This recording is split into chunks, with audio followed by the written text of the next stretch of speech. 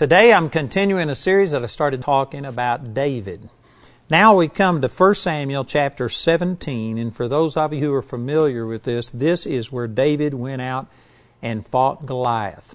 Goliath was a Philistine, he was a giant, and it gives his measurements here in cubits and spans, and there's some difference of opinion on exactly how tall he was, but most people believe that he was at least 9'6", and I've read some commentaries all the way up to 13 feet.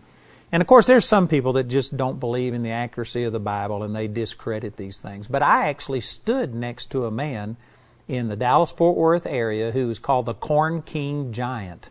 I don't know what his name was, but he advertised for this certain company, Corn King something or another, and this guy was 9'6" tall. And I remember standing next to him. His feet were just gigantic, and my eyes were right at his belt buckle. That's how tall this guy was. I was actually it was a Golden Gloves boxing match, and I was way up in the nosebleed section, and there was this bald guy that was right down beside the ring, and I kept wondering why he was standing up through the whole thing. And then, during the intermission, he stood up. Turned out he had been sitting down. I thought he was standing up. When he stood up, he was a giant. And I went running down there just so I could see this guy. And I've physically seen a man who's 9'6" tall. And so I don't have any problem at all believing that Goliath was exactly the way that the Scripture represents him. He not only was this huge guy, but he had an armor bearer that went in front of him that held a shield that was bigger than the armor bearer. And so that's how huge he was. He had to have another person carry a shield that was bigger than the person. And so in 1 Samuel chapter 17, it says, it gives these measurements of how big he was, how big his spear was, and all of these things. And in verse 8 it says, "And he stood and cried unto the armies of Israel, and said unto them, Why are ye come out to set your battle in array? Am not I a Philistine, and you servants to Saul? Choose you a man for you, and let him come down to me. If he be able to fight with me and to kill me, then will we be your servants. But if I prevail against him and kill him, then shall ye be our servants and serve us." And look at this in verse 10. It says, "And the Philistine said, I defy the armies of Israel this day. Give me a man that we may fight together. And when Saul and all Israel heard these words of the Philistine, they were dismayed and greatly afraid. And so the men went and hid." So every day they would come out and get ready to fight. Goliath would come down, make this challenge, and defy the God and the armies of Israel, and all of the Israelites would just scatter. And then the next day they'd do this whole thing over. So David's father, Jesse, told him to take some food to his brothers that were fighting in the battle. Eliab was the oldest one, and three of his brothers were fighting in this battle, and Jesse told David to take some food to them and also to take some cheeses to the person who was the captain over the section of the army that David's brothers served in, and find out how they were doing. Of course, they didn't have the news broadcast that we have today. They didn't have the telecommunications, so they didn't know exactly what was happening, and he wanted David to go down and bring back a first-hand report. And so it says in verse 20 that David rose up early in the morning and left the sheep with the keeper, and took and went as Jesse had commanded him, and he came to the trench as the host was going forth to the fight, and shouted for the battle. For Israel and the Philistines had put the battle in array, army against army. And David left his carriage in the hand of the keeper of the carriage, and ran into the army, and came and saluted his brethren. And as he talked with them, behold, there came up the champion, the Philistine of Gath, Goliath by name, out of the armies of the Philistines, and spake according to the same words, and David heard him. These words were, issuing this challenge that if somebody kills me, then all the Philistines will become servants to the Israelites. If I kill the Israelite, then all the Israelites will become servants to the Philistines. And then he cursed God and the armies of Israel. And in verse 24 it says, "And all the men of Israel, when they saw the man, fled from him, and were sore afraid. And the man of Israel said, Have you seen this man that is come up? Surely to defy Israel is he come up, and it shall be that the man who killeth him, the king will enrich him with great riches, and will give him his daughter, and make his father's house free in Israel. And David spake to the man that stood by him, saying, What shall be done to the man that killeth this Philistine, and taketh away the reproach from Israel? For who is this uncircumcised Philistine, that he should defy the armies of the living God? So here's this little kid. Of course, people didn't know he was actually the king. He was the one that was anointed to be king. But from looking on the outside, he was a ruddy guy, beautiful of countenance, great to look on. He was just a pretty kid. And here are all of these rough soldiers and stuff. They were all afraid. They were quaking in their boots looking at the giant. But here comes this little kid, and he's got the Spirit of God on him, and he said, Who is this uncircumcised Philistine that he should defy the armies of the living God? And of course, most of you know this story that David went on to kill Goliath. But you need to see some of the things that enabled David to go out and fight against a giant and to prevail. And they're sometimes subtle in here, but these are really powerful. When he says this right here, this is one of the things that set David apart from all the rest of these guys. He said, Who is this uncircumcised Philistine? You know what that's referring to? Circumcision was the sign of the covenant. So he was referring to, who is this man that doesn't have a covenant to defy those of us who do have a covenant? Now the truth is that all of the armies of Israel were Jews. They had been circumcised. They had this sign of the covenant, but they weren't dealing with their problem, Goliath, in light of the covenant, in light of the Word of God, what God's promises were. They were only evaluating things looking on the physical realm. Boy, this is huge. This is one of the lessons, see, that I learned from David that just blesses my socks off.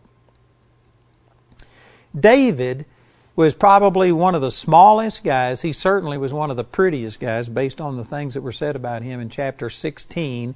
He was not a tough-looking guy at all. But he looked at things through the Word of God, through the promises of God, based on the covenant and not based on what just people said or things in the natural. You know, some of the applications of this to us today are, there are people that have this covenant with God that He will bless whatever we set our hand unto. We will lend unto many nations, and we shall not borrow. Deuteronomy chapter 28. We are the head, not the tail. That we don't have to owe any man anything. That Jesus became poor so that we through His poverty might be made rich. 2 Corinthians chapter 8 verse 9. That He wishes above all things that we prosper and be in health, even as our soul prospers. 3 John chapter 1 verse 2. And on I could go. We've got all of these promises, these covenants about our prosperity. And yet I can guarantee you the average Christian, when the Great Recession, quote unquote, hit, the average Christian listened to the news. They listened to what other people had to say. They began to start planning on failure. They operated in fear instead of faith. And because of it, there are many, many people that have been struggling for years now when they had no reason to do that way. We have promises about our prosperity. God delights in the prosperity of His servant. And you can look at things through the eyes of the covenant. You can look through the Word of God. And if you do, well then while other people are panicking and selling things at a reduced price, this is a great time for those people that understand the covenant to stand up and go out and fight against these things and overcome. You've heard me say this before, but when the so-called Great Recession hit in 2009 is when the Lord spoke to me about starting a building up in Woodland Park that was going to cost, the very first phase was $32 million. That's the purchase of the property, the infrastructure, and then about a $20 million building. And we did this during the Great Recession. And while other churches and ministries are pulling back and laying off and planning on failure, we started the greatest expansion that we've ever had in this ministry. And on top of our $2 million per month that we need just to pay our bills, we brought in an extra $32 million over 3.5 years and paid for that facility debt-free. Amen. You know why? Because of the covenant. That's exactly what David is saying. He says this man doesn't have a covenant. This man has no right to do this. We're the ones with the promises. See, he was looking at things not based on how tall this guy was, not based on the fact that he had a shield that was taller than David was, not based on his coat of mail and his helmet and his sword and all of these kind of things. He looked at this based on the covenant.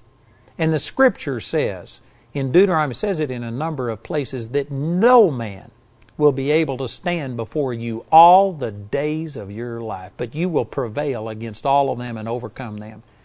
Goliath was a man. He was a big man, but he was a man. And he came under that promise. And David looked at this through the eyes of the covenant. I'm telling you, if you are going to overcome problems in your life, you have to get to where you base your life on what God's Word says, based on His promises, and not based on what the news says, the newspaper, the internet, and stuff like that. Now that's really easy to say, and some people think, well, you're making a big deal out of nothing. This is a big deal. I'm telling you, we are being fed a bunch of lies. We are being fed propaganda. We are being told that you can't prosper during certain times. We're being told that this disease is incurable. We're told that if you're born with this problem, you can never get over it. And I'm saying all of those things are lies.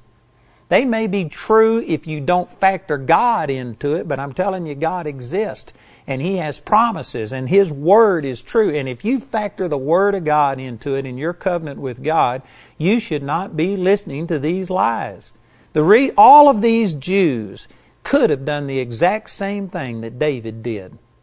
But they didn't. Instead, they just looked on the outward appearance. They judged things based on externals instead of looking at the Word of God. And because of it, they were fearful.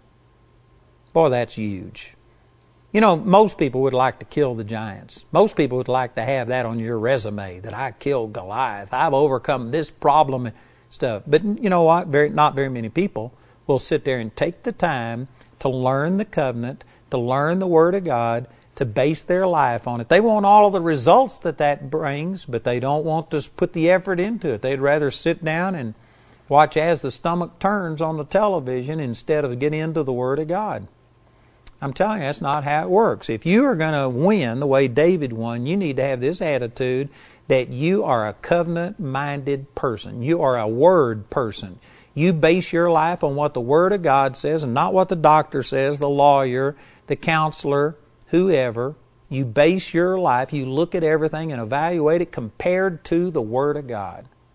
And the Word of God says that my God will supply all of my need according to His riches in glory by Christ Jesus. It didn't say except in a recession, except if you're laid off, except whatever. No, it's just a covenant. It's a promise. God is going to supply all of your need according to His riches in glory. It's not based on the U.S. economy or any other economy. God is going to supply your needs. That's what the Word says. Are you going to look at the Word and say this is an uncircumcised problem? This doesn't have the promise. It doesn't have a covenant. I'm the one with the covenant. I'm the one that God's on my side. If you would approach your problems with that attitude, you'd slay them the same way that David slew the giant right here. And so David began to start saying these things, and his brother heard him say this. And look at this in verse 28. And Eliab, his eldest brother, heard when he spake unto the man. And Eliab's anger was kindled against David. And he said, Why camest thou down hither? And with whom hast thou left those few sheep in the wilderness? I know thy pride and the naughtiness of thine heart, for thou art come down that thou mightest see the battle. Eliab began to start criticizing his youngest brother, David, and he imputed unto him all of these wrong motives. He says, who did you leave those few sheep with? In other words, you're irresponsible. You came down here to watch the battle. You aren't doing what you're supposed to do. The truth is, we read these verses over here, that David's father, Jesse, told him to take these food and go see how his brothers were doing. So this is totally unjust. It was not a just criticism. He told David, I know thy pride and the naughtiness of thine heart. In other words, he said it was just arrogance on David's part. It wasn't obedience and any of that. He just began to start impugning the character of David. And let me tell you why he did that. Any person, here he was one of these soldiers, and when Goliath came out, he went and hid. He was He was in the army. He was supposed to be fighting the enemy, and instead of fighting him, he was running and hiding. And here comes this runt of a brother along, and the brother is doing what the oldest brother, Eliab, should have been doing. Did you know when people react the way Eliab did, it's because they're convicted by what you're saying. And they have to do one of two things. They either have to humble themselves and repent and say, you're right, I'm wrong, which very few people have the character to do that. The easier thing to do, and what's done most of the time, is they will just turn on you and go to attacking you. And if they can discredit you, well then all of your actions and the things you're saying are likewise discredited, and they can deflect it and it doesn't have any impact on them. You know, I think it was O.J. Simpson when he was tried. I never saw that, but I heard about it. And when he was tried, they had this, I think Mark Furman, I forget the exact name. But anyway, somebody who knew him who had a condemning testimony against O.J. Simpson and could have turned the jury and the whole trial in a different direction. But it turned out that this man who testified against Simpson had a lot of problems and lies, and he was proven to be quite a character that didn't have a lot of integrity. And what they did, the defense attacked the witness and discredited the witness, and by doing so, they discredited his testimony, and it was basically factored out of the trial. In a sense, that's what happens. When you stand up for the Lord and you begin to speak the Word of God, people become convicted, and either they've got to repent and humble themselves, or they've got to discredit you. And so most of the time what they will do is attack you. In a way, when you get attacked and criticized for your stance and speaking forth that you are going to prosper even during a recession, you're going to be healed when it's flu season and everybody else is sick, when you believe that things are going to work out good and you're speaking your faith based on the covenant, people who are convicted by what you're saying will usually attack you in an effort to discredit you. So if you understand it that way, this is actually a compliment. It's a backhanded compliment because you are hitting the mark. You are putting pressure on them. You know, I've often said that I can stand to be persecuted, but I can't stand to be ignored. If people persecute me, it's because they're convicted by what I'm saying, and they're trying to push back and so that they don't have to change. They're trying to justify themselves. But if they ignore me, that means, you know what, I haven't really spoken under the power and the anointing of God, or they would have been convicted. If you throw a rock into a pack of dogs, the one that yelps the loudest is the one that God hit. And I tell you, if you are truly ministering the Word of God, it's going to make some people uneasy. They will either repent and humble themselves, or they will attack you.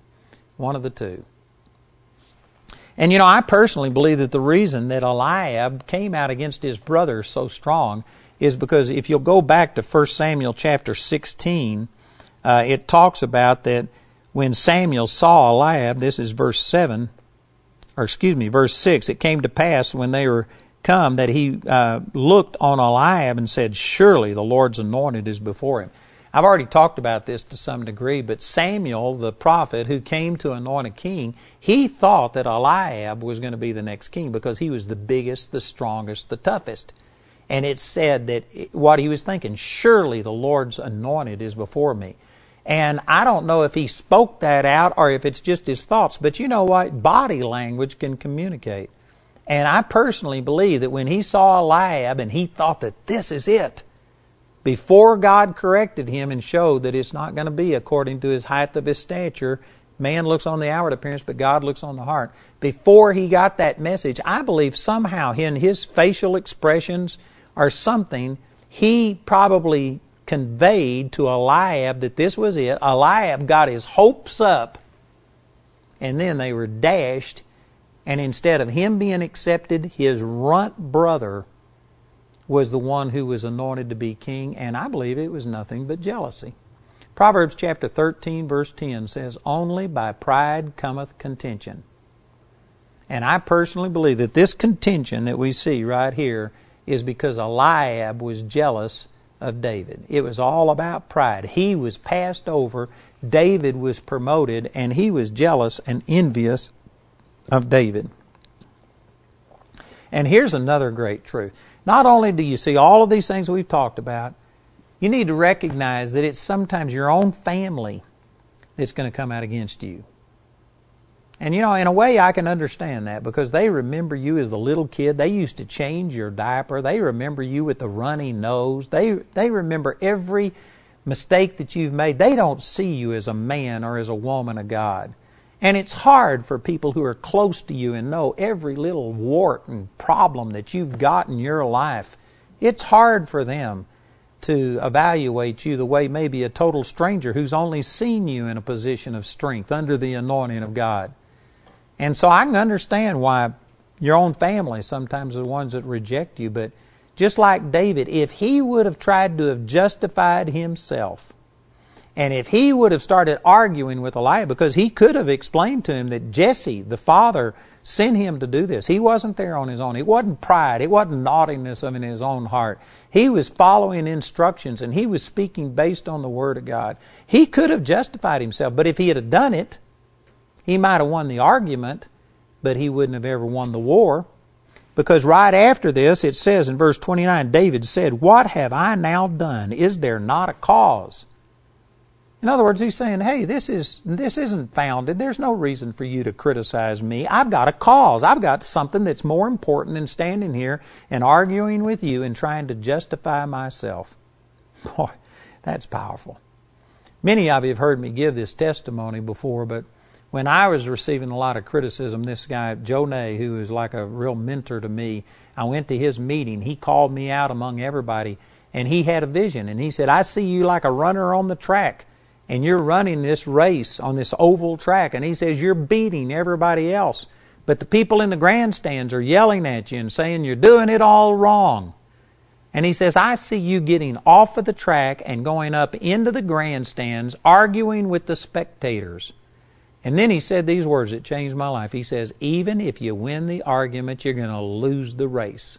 And this is another tactic that the devil will use against you, is to try and get you off track, justifying yourself, explaining yourself, trying to win over your family, your friends, and things like this. And I tell you, David responded by saying, what have I now done? In other words, there's no reason for you to criticize me like this. And he says, is there not a cause? He had some purpose that was bigger than winning his brother's approval. There was something that took precedent over that. I don't believe that God wants any of us to like rejection. He made us for a relationship with Him, and there's just something inside of every person that wants to be accepted. Something's wrong with you if you like people being mad at you. But there are some things that are more important than winning everybody's affection and getting everybody to like you. And we've just got things that God has called us to do, and you have to go ahead, and if it causes people to be mad at you, let them be mad at you. There's a cause, something bigger than yourself, something bigger than winning a popularity contest. You need to speak the truth. And that's what David was saying. And so he turned from his brother, it says in verse 30, and he turned from him towards another and spake after the same manner, and the people answered him again after the former manner. And in verse 31, and when those words were heard which David spake, they rehearsed them before Saul, and he sent for him. Now notice, it was after he had turned from his brother and he started speaking his faith again about how he could overcome this giant. It was then that people heard what he said and brought it before Saul, and he gained an entrance to the king. If he would have been there arguing with his brother and trying to justify himself, these words wouldn't have been heard. They wouldn't have brought him before the king, and he would have lost this opportunity to go out and fight Goliath and win this battle.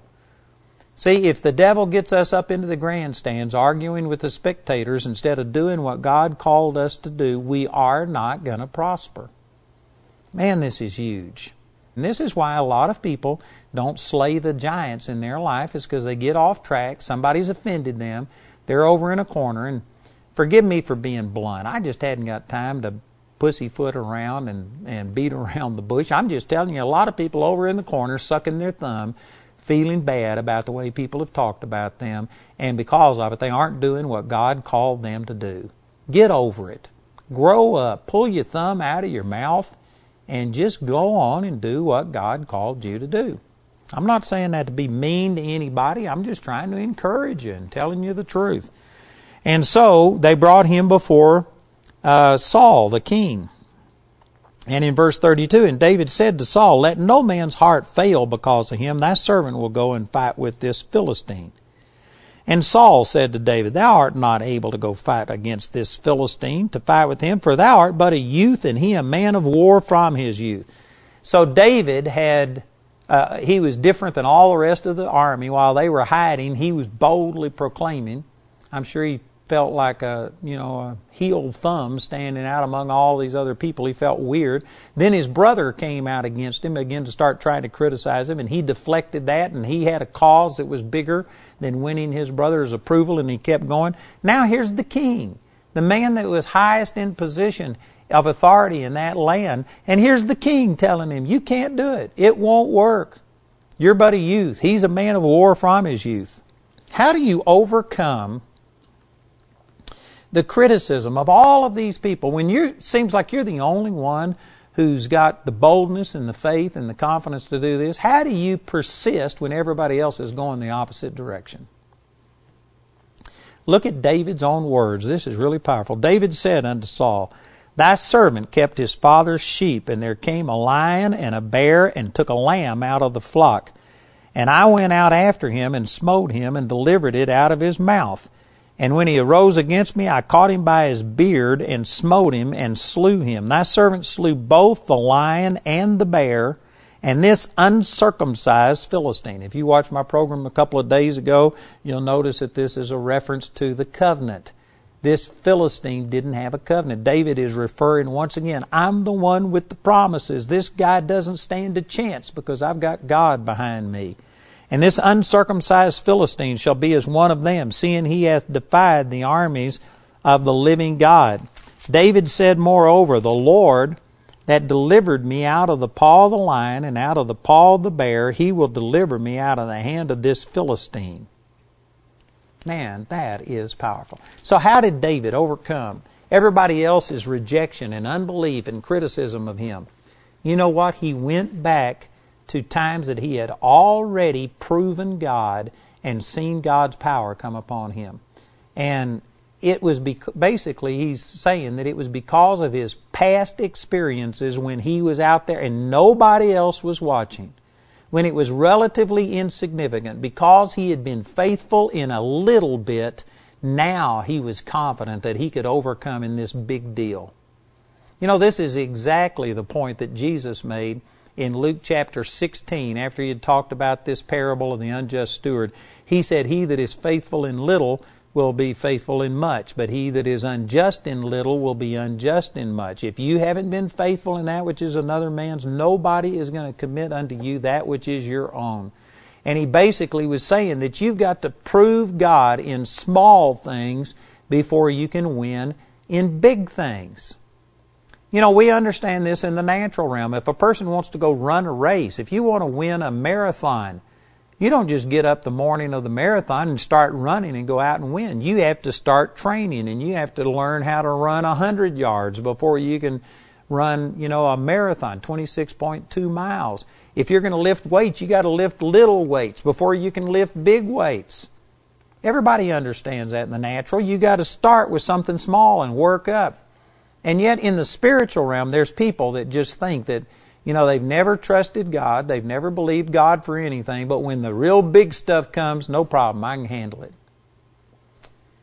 Let me just say some things. These are personal convictions. I believe that they're based on Scripture, so I'm not apologizing for them, but I'm aware that not everybody thinks the way I do, and some people will think I'm extreme, and that's okay. But one of the reasons that I don't take medications, that I don't wear glasses, that I don't do a lot of things. And I'm not against anybody who wears glasses or takes medications and does this. But I'm just saying, when are you going to start believing God? Are you going to wait and, if you can take a pill to deal with your headache, if you can go some other direction, are you going to just rely upon all of these human, natural things? But when cancer comes, You're going to be ready and you're going to stand. And the doctor says it's incurable. They send you home to die. But no problem, you're going to believe God.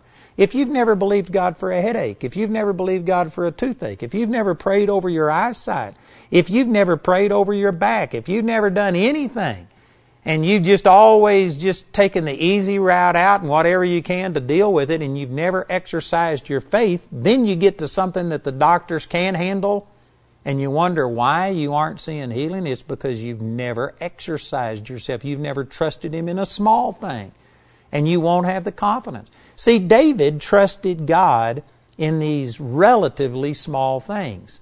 He was just keeping a few sheep out in a pasture somewhere. And I'm sure that, the reason he was keeping them was to protect them, and his father wanted him to keep away the wild animals. But his father certainly didn't want David to die in the process. I mean, if it came to a choice between David and one sheep, his father would have just as soon let, this lion or the bear take the one sheep and David save his life. But David took his responsibility seriously, and he went out and he said right here that he grabbed this lion by his beard. I'm assuming that it's just exactly what it looks like. That he, with his bare hands, fought and killed a lion and a bear. This doesn't look possible, but I believe it is. I really believe that when Samson, had this spirit of might come upon him and he did all of these things, everybody wanted to know what his secret was. If he would have been this Herculean-looking guy that, had these rippling muscles and just this gigantic person, nobody would have wondered what his secret was. He was just this super strong person. But I believe that Samson was just a normal looking guy. I don't believe he had any more muscles than I did, but there was a spirit of God that came on him that enabled him to do these supernatural things. I've seen that happen to me. I've done things that certainly are beyond my physical ability, and yet I've just had the power of God come upon me, not only physically, but emotionally, spiritually, when I'm facing some problems. And I know that the anointing of God, it's like a spirit of might, and it just enables you to do things that are beyond yourself. And I think that that's what David operated in. I believe he did just like he said. He took them with his bare hands, and the Spirit of God came upon him, and he killed a lion and a bear, protecting a few sheep on the backside of the desert when nobody was watching. And it's because he had already proven God faithful in these small things that he had the confidence to go out and say, I know that I can defeat this giant. I tell you, this is huge. And there's lots of people watching this program right now that you want to go out, and when the grandstands are full, when all of the Philistines and the Israelites, hundreds of thousands of people are watching, then you want to go out and be strong, and you want to do some exploit and show that God is powerful and that He can flow through you. But you wouldn't be faithful in a small thing. And I know some of you will think I'm taking a huge leap here, but I believe it's the exact same principle that I'm talking about. There's some of you that in big things you're going to be faithful to God, but in small things you'll compromise. You'll take the easy route out. There's some of you that work for an employer, and you'll take, pens, paper clips, staplers. You'll take things there. It's a big corporation. They'll never miss it. And in a small thing, you just think it's not important. I don't have to be faithful in this. But boy, you aren't ever, if you get your own ministry, you'll never steal money from that ministry. You'll do everything right. You'll dot every I, cross every T. You're going to be faithful in the big things, but you won't be faithful in a small thing. I'm telling you, that's one reason that God doesn't put you out in front of the armies to go fight the giant, is because you haven't been faithful in that which is least. So therefore you aren't going to be faithful in something bigger. I can truthfully say that if I hadn't have been faithful when God gave me an opportunity to teach a Sunday school class, to work in the nursery, to start pastoring, and I only had about 5 or 6 people in the first church that I pastored, and if I hadn't have been faithful there, and if I hadn't have been faithful all of these steps along the way, God wouldn't be giving me the opportunities that I've got now.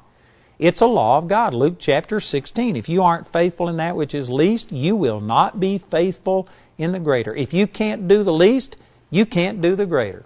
If I can't jump 5 feet, You would be smart to put money on the fact that I can't jump 10 feet or 20 feet. If I can't do that which is least, I can't do that which is greatest. And likewise, if you can't trust God when it's just a headache or a toothache, and if you just, take the easy route out, and I'm not against that. I'm not saying you're sinning or anything, but I'm just saying, when is it that you're going to start exercising your spiritual muscles? Are you going to wait until it's some huge thing like cancer that you've got to overcome before you ever start using your faith? I've just chosen to start believing God for everything. You know what? It's been 46 years. And I just don't take medication. I don't go the other route. I'm not condemning anybody who does. If you do it, I'm not mad at you. God loves you. You can go to heaven with all of these sicknesses and stuff. Matter of fact, you'll get there quicker because you aren't going to have the faith to believe God when something that's beyond the medical profession comes at you. I've just chosen to exercise my faith and start believing God for perfect eyesight. Moses was 120 years old and his natural force wasn't abated, nor his eyesight dims, what it says in the book of Numbers, or Deuteronomy. And that's what I choose to believe. That's what God said to Moses, and I've got a better covenant, and so praise God, I'm believing God for my eyesight. It's not perfect. I have to believe God, but you know what? This is small print in a Bible, and I've never had any LASIK surgery. I've never had anything done, and I can read this. It's not as good as it used to be, but it's still good, and it's better than it would have been if I hadn't believed God, and I'm believing for perfect eyesight. There's nothing wrong if I want to go get some glasses, but I'm saying I'm just trusting to believe God. It's this same principle that David operated in. He was faithful in small things when nobody was watching, and because of that, by his own admission, this is what gave him the confidence to go out and fight Goliath when everybody was watching and everything was on the line. And I'm telling you, I really believe that there's a lot of people that they just don't exercise themselves. There was a time when Jamie and I were really poor, and I mean, if we didn't just believe God and start confessing our faith, we couldn't eat, we couldn't get things. We were just living from hand to mouth, and we were struggling financially. Now we're blessed. I get a salary. And you know what? I don't have to believe God for money. But this principle right here, did you know I still believe God for money? Every time Jamie's birthday comes around, our anniversary comes around, Christmas comes around, I don't write checks or use the credit card. It wouldn't be sin if I did. I'm not saying that. But I'm saying I still need to learn how to trust God, just like it was 20, 30 years ago when I didn't have any other options. Now I can go write a check, I could use a credit card, I could do all kinds of things, and yet I still believe God so that Jamie won't know how much money I spent on her, because it's not a credit card, it's not a check or something. I pay cash, and I just believe for it. And you know what? We get a salary now. Most people don't know that I ever need any money.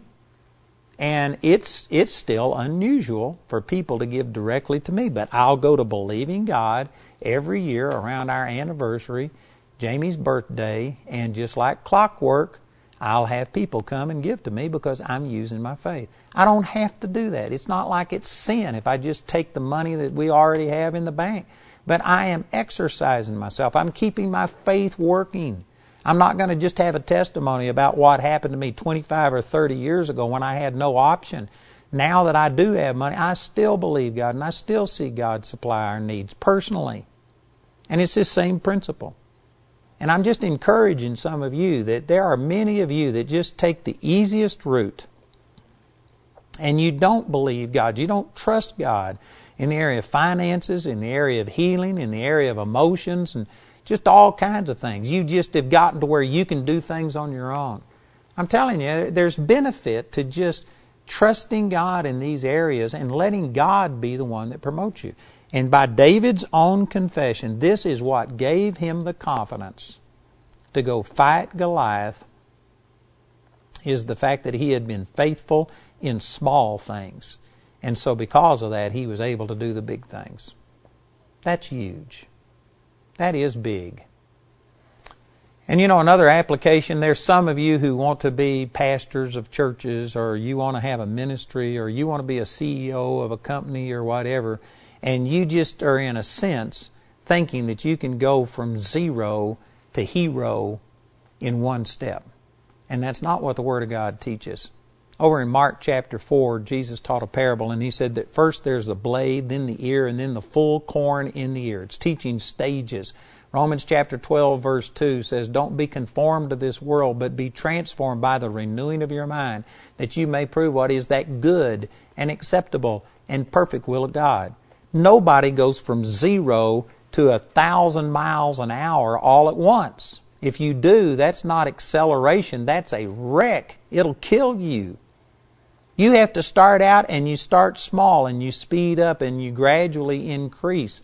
It's the same thing in the kingdom of God. You just don't jump from never having done something into a total fulfillment of everything all at once. David, first of all, had to be faithful with just a few little sheep and put his life on the line. And I mean, basically his future, everything that he had dreamed of, he was willing to risk it all to be faithful in something small that most people wouldn't have criticized him over it all. He stood and he believed God. And because of that, when he got into the big stadium and here's everybody watching him, he could go out and fight Goliath because he had already proven the power of God in his life. And there's people watching this program right now that you're wanting the great results, but you won't be faithful in a small thing. You'll take little stuff from your business. You'll compromise in small things. If you were pastoring a 1,000-member church, I'd be studying and doing all this. But what are you doing right now? There's people that right now you aren't faithful, you aren't studying the Word, you aren't giving yourself to, but if I was doing something important, then I'd be motivated. Well, if you aren't motivated when things aren't so important, and if you aren't faithful now, you won't be faithful later on. I'm telling you, this is a principle of God. This is one of the lessons that I learned from David that just inspires me. This inspires me to be faithful in small things. I believe that when I was pastoring a little church in Seagoville, Texas, and we had usually around 5 people there. Sometimes we'd have as many as 12. That's about the largest it ever was. I was there for 2 years. And you know what? I gave it everything I had. I shepherded those people. I preached. I gave them everything I had. And I believe that the attitude that I exhibited there was what allowed God to start increasing me. The next church I went to was around, we'd have 50 or so people come in Childress, Texas, and I gave it all I had. And then I moved on to another place, Pritchett, Colorado, and we had over 100 people coming out of 142 people in the town. And all of those were stepping stones. I was giving it all I had. And now I can look back in the same way that God was faithful to me in those smaller ministries with less impact. The lessons that I learned, the things that God worked in my life, they are an integral part of what God is doing in me now that I'm reaching people all over the world. And there's many people that would like to have the end result, but you don't want to take these steps along the way. I'm saying you've got to be faithful, just like David was. And this is where your confidence and boldness comes from, is the fact that you've already proven God to be faithful in something smaller. Now you can step up to other things. Boy, that is a powerful, powerful truth. In 1 Samuel chapter 17, verse 38, this is still talking about David preparing to go out and fight with Goliath. And after Saul had seen this anointing that was on David's life and recognized it, because he also had had the anointing of God come upon him, and he had gone out and won mighty battles because of the boldness and the power that God gives you. I tell you, if you've ever had the anointing of God come upon you and empower you to do something that is beyond yourself, you can recognize that same power and anointing in another person. And I believe that that's what happened to Saul. And so after he's finally told David, you can go fight with the giant, then in verse 38, 1 Samuel 17:38, it says, "And Saul armed David with his armor, and he put a helmet of brass upon his head. Also he armed him with the coat of mail. And David girded his sword upon his armor, and he essayed to go, for he had not proved it. And David said unto Saul, I cannot go with these, for I have not proved them. And David put them off him. You know, this is a powerful truth, too. This is one of the things that I've learned from David, and that is that, see, everybody says you can't do it. And then finally, when you're just so bold and so confident, they say, all right, go ahead. But now they're going to tell you how to do it. You know what? Saul's armor wasn't doing him any good. It hadn't emboldened him to go out and fight with the giant. Why would you want to take the armor of someone else when it's not doing them any good? Why do you want to take other people's opinion and direction when God is the one? It was God's faithfulness on the backside of the desert, killing the lion and the bear, that was David's real confidence. You know, you need to keep true to the things that God has done in your life that have promoted you. You know, in my own life, I don't want to spend a lot of time on this, but God has just shown me a lot of things. He has spoken many, many, many things to me. And my life has been supernaturally blessed by God. I mean, I am so thankful for what God has done. And now we are influencing a lot of people. And now people are beginning to see that God has blessed us. And I have people all the time come and tell me that here's what we ought to do. And they have never done the things that God has allowed me to do. I have people all of the time giving me directions about how I should do television, how I should do these meetings, how I should do this, and they're always telling me things, and yet they themselves haven't done this. But there is a tendency for you to think, well, I need to listen to all of these people. And yet God has spoken to me through this very passage of Scripture that, you know what, I need to keep doing what God has called me to do. I don't need to try and be like anybody else. I just need to stick with what works for me. And so David said, I can't go with these. You know, also it says that Saul was the biggest man in all of Israel. The next tallest person in Israel only came up to his shoulder. So Saul was this giant of a man. And I imagine that his armor was huge. And yet David was a runt. He was ruddy. He was beautiful to look on. He wasn't this big, strong specimen of a man. He was a small, wiry type of guy. I could just imagine David being able to turn completely around in that suit of armor and never move the armor. Amen. It just didn't fit him. And there is a great lesson here that you need to work, you need to face your problems, deal with the giants in your life based on what God has already done in your life. You need to stay true to what God has shown you. You don't ever outgrow faith and trust and believing God. Boy, that's one of the things I learned through David. So anyway, he took off all of Saul's armor and he just grabbed his sling and he went down to this brook and he took 5 smooth stones in his hand. You know, I went to this exact spot, the Valley of Elah. And it was a hot day. The people didn't want to stop and get out in the heat and stuff, but I did because I wanted to get out and visualize this and help me to just relate to it. And I walked right down to this little dry creek that was running through there, and I grabbed 5 little stones and put them in my hand, and I looked around. And I can imagine David doing this. You know, some people have tried to speculate why he got 5 stones. Well, Goliath had 4 brothers. And it's very possible that he got 5 stones because he was not only going to kill Goliath, he was ready to take on the whole family if he had to. Later on, David and all of the men that were under him in the army did kill the other 4 brothers of Goliath. And so that may be the reason that he picked this up.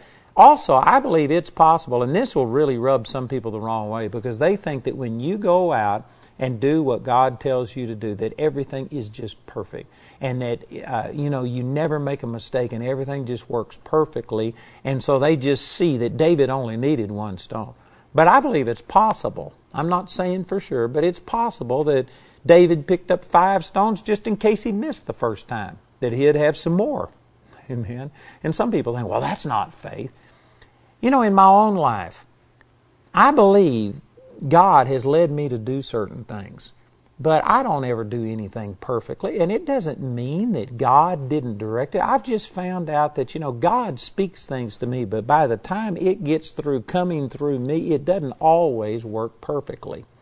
When we moved into this building that we're in right here where I'm shooting my television programs, we moved in about 4 months later than I anticipated. And we actually had to move in November of 1994.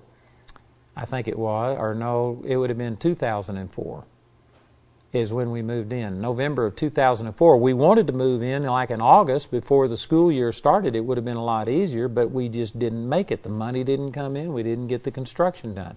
And so as we moved into this building, I had a woman walk up to me at the dedication service, and she says, "Are you disappointed that you didn't make it?" And you know, my response was, disappointed? Man, this is a miracle.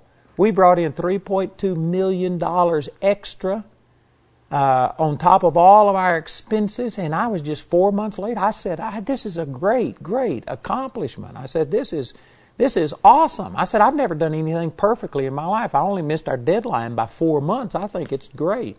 And see, some people just think that if God is leading you, everything should work perfectly. But you can find all kinds of examples in the Word of God where God led people and yet they experienced difficulties. It may not have worked perfectly and yet they got the job done.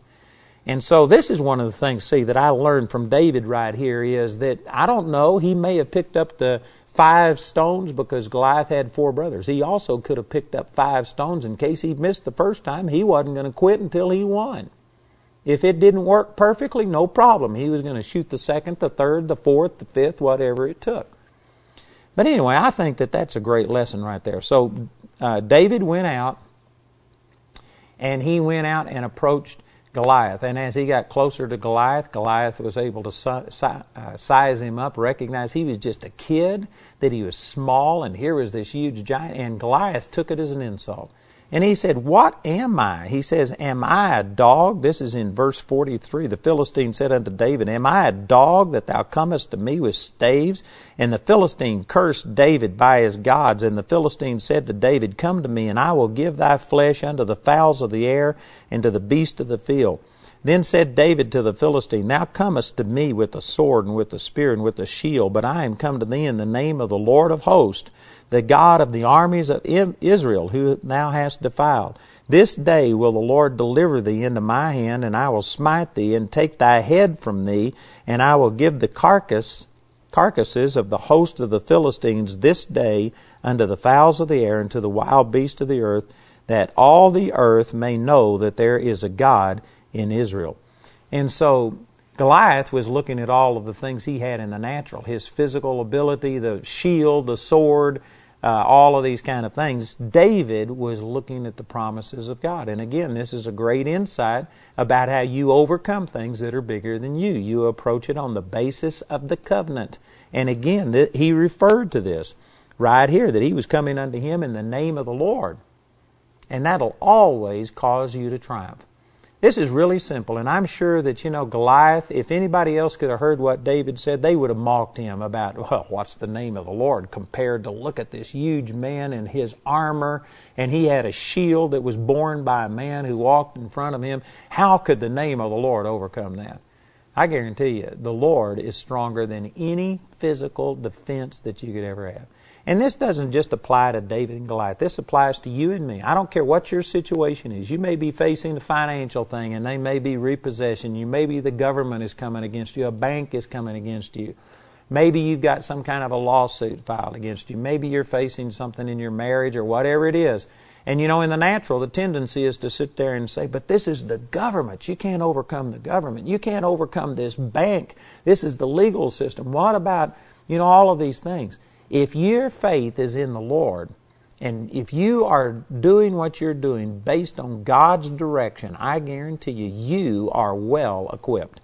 See, people sized this up, and they saw the giant, and they looked at all the physical things. Then they looked at David, who had no armor. All he had was a sling, and he was a small guy. He was a youth, and people looked at that. But the proper way to look at that is that David was an anointed king. He had been anointed by God. The power of God was upon him. And this was a totally unfair fight. Goliath never stood a chance. I mean, if you look at it from the spiritual side, Goliath was naked. He had nothing. He didn't have a covenant. He didn't have God behind him. David was the one that had the anointing of God on him, the Word of God, the power of God, the favor of God was on him. It was an unfair fight from the beginning. I know that a lot of people think, well, man, I've never looked at things that way. That's the reason that you are overwhelmed by all of these problems and stuff that come against you. But I'm promising you, God has a promise in His Word for your success, for your victory in every situation. And if you would have relationship with God and then learn these promises, stand in faith on them, then I guarantee all of the giants that stand in your way don't stand a chance. That is absolutely true.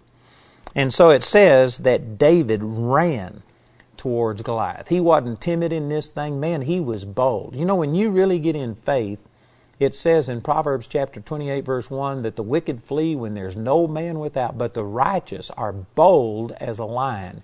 When you really start understanding your right relationship with the Lord, it produces boldness on the inside of you. If you're timid and shy and fearful, it's because you aren't approaching your problems based on your relationship with God and the promises of God. You're looking at things in the natural. You know, that needs to be said again for somebody. That might have gone right over your head. But if you are worried, if you're timid, if you're fearful, it's because you are looking at things from a human standpoint. You aren't viewing things through the covenant. You aren't seeing things from God's standpoint. I can guarantee you God's not wringing His hands in heaven over anybody's situation and saying, oh, this is so bad, I'm not sure I can pull it out.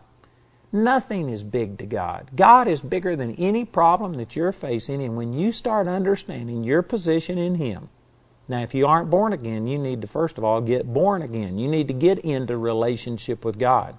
But if you are born again, if you are filled with the power of the Holy Spirit, I guarantee you the things that are on the inside of you, greater is He that is in you than he that is in the world, 1 John chapter 5.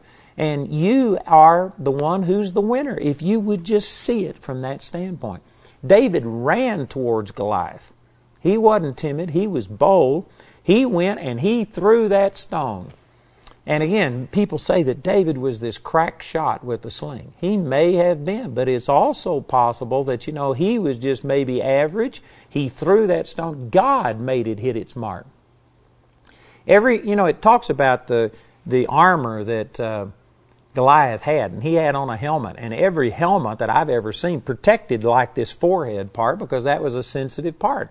And so if he was wearing a helmet, I suspect that he had some kind of metal protecting his forehead. For this rock to sink into Goliath's forehead, I don't believe it was just David's skill and David's might. He may have been an excellent shot, but to penetrate the armor and to enter, I believe that David did what he could do and God supernaturally multiplied it. And this is another lesson that I've observed lots of times, that God will take my feeble attempts and I'm just doing things the best I know how in response to God, and God will supernaturally empower it and multiply it. The same thing is true for you. You may feel like, but I'm inadequate. Well, you do what God tells you to do, and God will supernaturally multiply it. And that's what happened. This stone penetrated that armor, sunk into Goliath's forehead, and Goliath fell on his face. Now, again, I've been in that valley of Elah, where this took place. And it says that the Philistines were on the mountains round about. The mountains are like 2-3 miles away or something. It's a huge area right there. And so they were at such a distance. They saw Goliath fall, but they didn't know if he tripped. They didn't know maybe he was just wounded. Maybe he could get up and fight again. The armies didn't flee when they saw Goliath fall, but it goes on to say right here, in verse 51, therefore David ran and stood upon the Philistine, and took his sword, drew it out of the sheath thereof, and slew him, and cut off his head therewith. And when the Philistines saw that their champion was dead, they fled.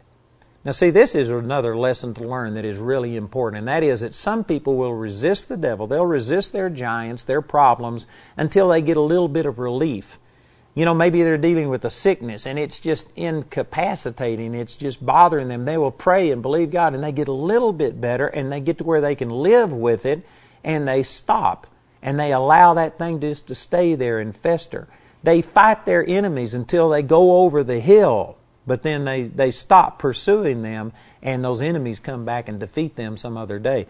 One of the lessons to learn from David is that, see, he knocked Goliath down, but he didn't stop there. He stood upon him, drew his own sword out of the sheath, cut Goliath's head off, and held it up. And when he held up Goliath's head, there was no doubt now about Goliath, whether he was ever going to come back and fight and win. He conquered him, cut his head off, ended this problem. And when the Philistines saw that, is when they fled. And I tell you, this is a great lesson, and that is that you don't just fight your enemies until they go over the hill. You pursue them until you destroy them. Later in the Psalms, David even said this. He said that I pursued my enemies until I destroyed them. He didn't just do this with Goliath. He did this with all of the people that God sent him to fight and to conquer. And it's an attitude that we need as believers. And that is that we don't take, just a little improvement in our situations and get to where we can live with stuff. You need to take the Word of God and be extreme with it. You need to be a fanatic. You need to get to where you won't tolerate the devil coming into your life and doing things to you, that you literally just refuse to compromise. Compromise is a language of the devil. I guarantee you, if God has spoken something to you, do it. And don't just do it in measure until you see limited success. Follow it through to its full conclusion. You need to get this attitude to where, praise God, I am not going to tolerate anything less than what God has given me. And I believe that we can see all of these things in David. And that's powerful.